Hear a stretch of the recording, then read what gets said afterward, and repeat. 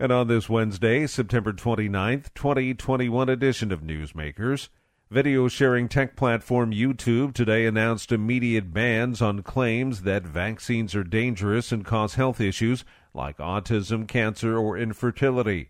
The tech company also deleted the accounts belonging to some of the most notable promoters of that information. An Oregon school board that has banned educators from displaying Black Lives Matter and gay pride symbols has broadened the policy to prohibit district employees from displaying all political symbols.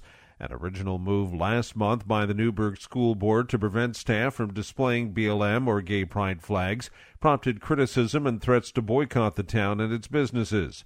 Oregon Public Broadcasting reports the board rescinded that rule last night and opted for a more sweeping policy. It bans all symbols deemed political, including those supporting BLM or LGBTQ issues. Newberg is a town of about 25,000 southwest of Portland.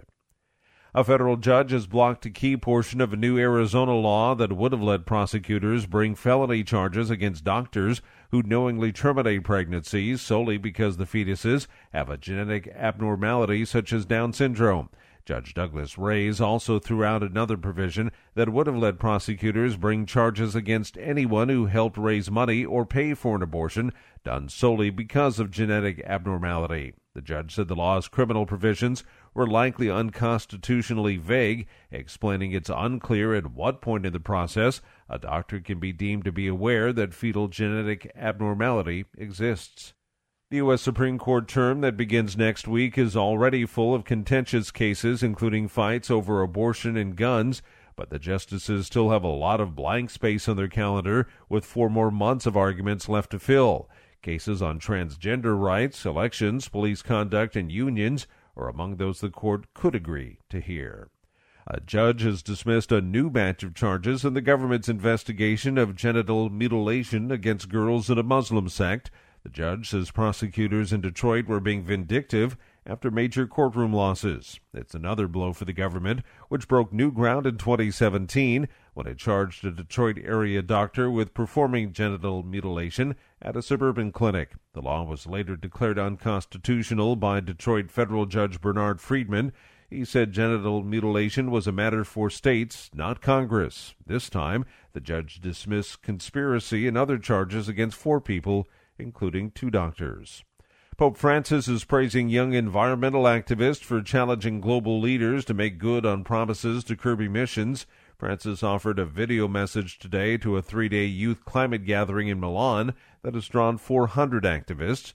The Youth for Climate Summit is sending recommendations to the United Nations Climate Summit in Glasgow, Scotland, that begins October 31st. The chairman of a Dutch organization that lobbies for people's rights to end their own lives and provides information to its members has been detained on suspicion of involvement in assisted suicide. Prosecutors said in a statement today that the man is suspected of participation in a criminal organization whose object is to commit and or plan the crime of assisted suicide. The Netherlands was the first country in the world to legalize euthanasia and physician-assisted suicide in 2002.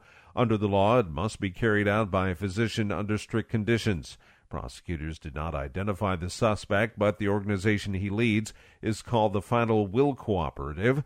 The organization confirmed that its chairman had been detained. The group says that it acts within the law.